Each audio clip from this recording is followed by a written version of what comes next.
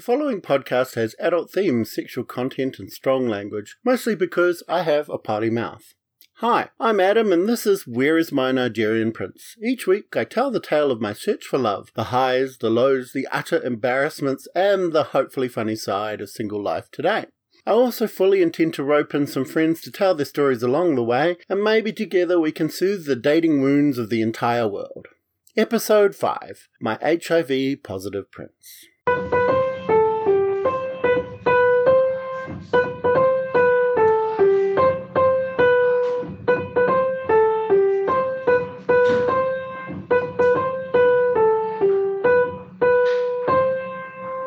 Not long after arriving in Australia, I found myself living alone in a cheap room above a pub, the Darlow Bar in Darlinghurst. The rooms were nice and comfortable, but the kitchen and bathrooms were shared. It wasn't exactly my dream life coming true, but it was a start, and I was glad to be free. I had been in Sydney for about a month. My work was stable, though not exactly thrilling. I was a cook for KFC, getting by, and beginning to make friends. If you looked at things from a dramatic and objective point of view, an outsider might have been worried or even sad for me. I, however, was an optimist and was thrilled and happy. All my life I'd hidden who I was, and now I was taking my first steps into the wild. Not as Adam, ne'er-do-well and disappointment to my family who could never be forgiven, but Adam, gay man, who was sweet and kind, friendly and funny, and who had no baggage that others would judge me by. It feels like I had only been living there for 5 minutes before I met Andrew, but it must have been weeks. It is kind of funny how your memory tends to edit out the boring bits. Andrew was significantly older than me at 36 and would not be the last boyfriend I had with an age difference. But age never was a boundary for me. Maybe because it didn't matter, maybe because my esteem meant attention from anyone could make me feel wonderful, or maybe because the idea of holding out for Mr. Right just seemed so ridiculous. Or maybe it was a bit of all of those things. But when I met Andrew in a bar, I felt an instant attraction and was not about to ignore that.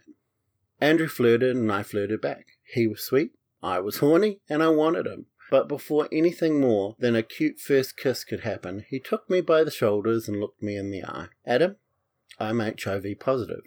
You should know that before anything more happens.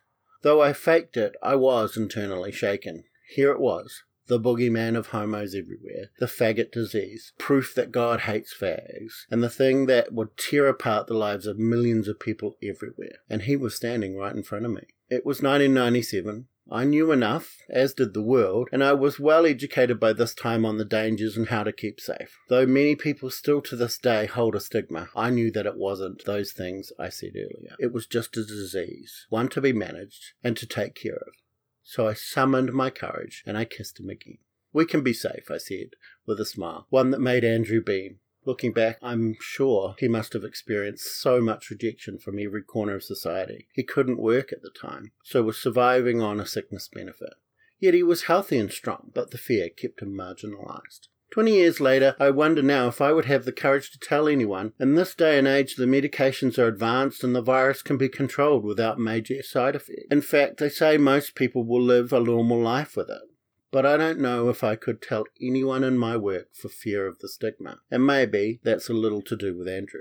Back in 1997, medications were new and highly experimental, but Andrew was healthy, and my biggest fear, as I fell deeply into infatuation with him, was I would have to watch him die. Meanwhile, Andrew and I dated in a whirlwind of romance and cheap restaurants, fun with his friends and nights snuggling on the couch watching TV. Andrew was a talented musician and an artist, and he introduced me to some new and challenging topics that began to open my eyes to the complexity of the world. Two I particularly remember were the pseudoscience of iridology, which is the diagnosis of medical conditions by closely monitoring the colours in your eyes. It was very interesting. And the other one was about the ethics of using medical knowledge that was gathered by the Nazis via experimentation on Jews and homosexuals during the war. It's an almost sideline fact that it was not just the Jewish people who suffered at the hands of the Nazis. They also turned their hate towards homosexuals. They considered us to be mentally or medically diseased, so they experimented with electroshock, medication, castration, lobotomies, and every horror you could ever think of, including many you don't want to know. but not once did they cure one of us. So you might see where some of my staunch positions come from in that particularly ludicrous subject matter. Anyway, I digress. Andrew could do no wrong, and I think he had a bit of a hero complex about me, because it wasn't long before I was moving into his flat and being saved from my horrible pub accommodations. Sex was good and always safe, and life was comfortable. But I was young, selfish, and my eyes were blinkered, unconsciously allowing Andrew to do all the housework, not pulling my weight, which led to some of our very few arguments. Most of the time, however, things were just lovely. Here I seemed to have found someone worldly and kind who could fill my emptiness that I didn't know I had. I remember many nights of fun and hilarity, including one particular one, which would turn out to be one of those little pivotal moments that redirect everything. We were watching a movie, something deep and intellectual that I was trying to keep up with, when out of the blue there came a rapid knock on the door, the kind that indicated that there was either excitement or trouble coming. And as Andrew moved quickly to the door, the question was answered for us by a loud, "Come on, bitch! You gotta hear this! No more hibernating in there!" I heard Andrew chuckle as he opened the door to his excited friend, who rushed through, demanding to meet his new man and babbling about something that will change our lives, something that every homosexual must hear. I stood up just in time to shake his hand, and he looked me over like a side of beef until he announced, "I'm Mark. You're cute, and everyone needs to look at me." We all laughed as he turned to Andrew saying, "Definitely your type." The whirlwind continued as Andrew and I were both bundled onto the couch and encouraged to sit closely together before Mark turned his back, switched off the TV and hurriedly shoved a CD into the stereo. Oh my god, I was at the CD shop just listening to music and checking out boys when I decided to listen to this new releases. And this is our anthem. This is it, Andy. Love. I love this song. It's the one I will walk down the aisle to.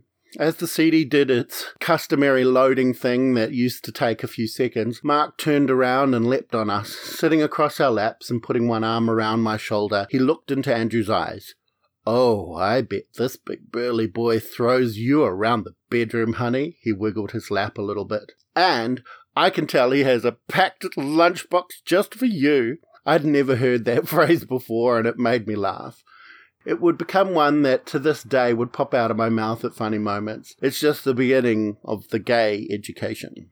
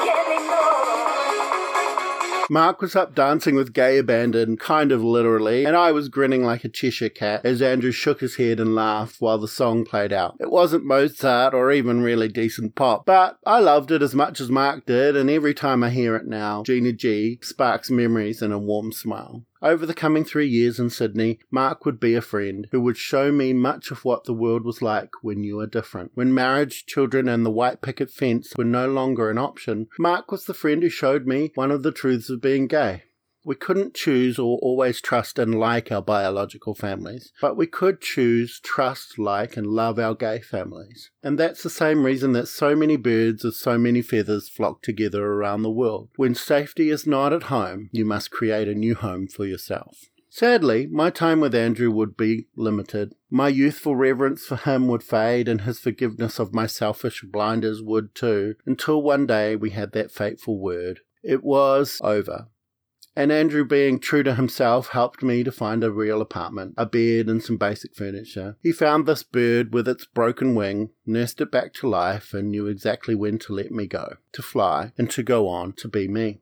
The new apartment would soon be the home of so many memories. It would form a foundation stone in my chosen family. There would be sex, drugs, dance music, angry neighbours, the boy from episode 3 yelling at me from the street after I abandoned him in hospital, my best female friend in New Zealand visiting and getting it on with my straight boy I had a crush on, and the formation of 4 friendships that I still have to this day. Oh, Rushcutters Bay. The stories I could tell. But we aren't here to go down that particular rabbit hole, so suffice to say, a shout out to Barbie Killer, Silverback, Rebecca Lyon, and the Divine One. I love you all, and I think of you often.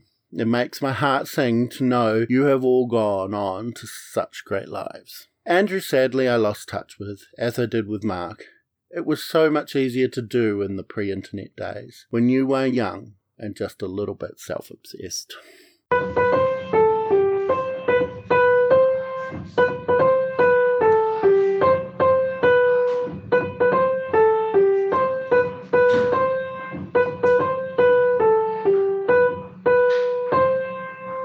This has been a production of Adam Wright. I hold the copyright to this material. A huge thanks to my talented niece Grace Beard for turning my poorly written music into a theme music of Where's My Nigerian Prince. Next week, I will be back with episode 6, and I will tell you about my unrequited prince. Meanwhile, please send any feedback, comments, or requests to Where's My Nigerian Prince on Instagram, Facebook, Twitter, Gmail, and at where'smynigerianprince.com. Please spread the word. Oh, and don't forget the most important thing. Love yourself.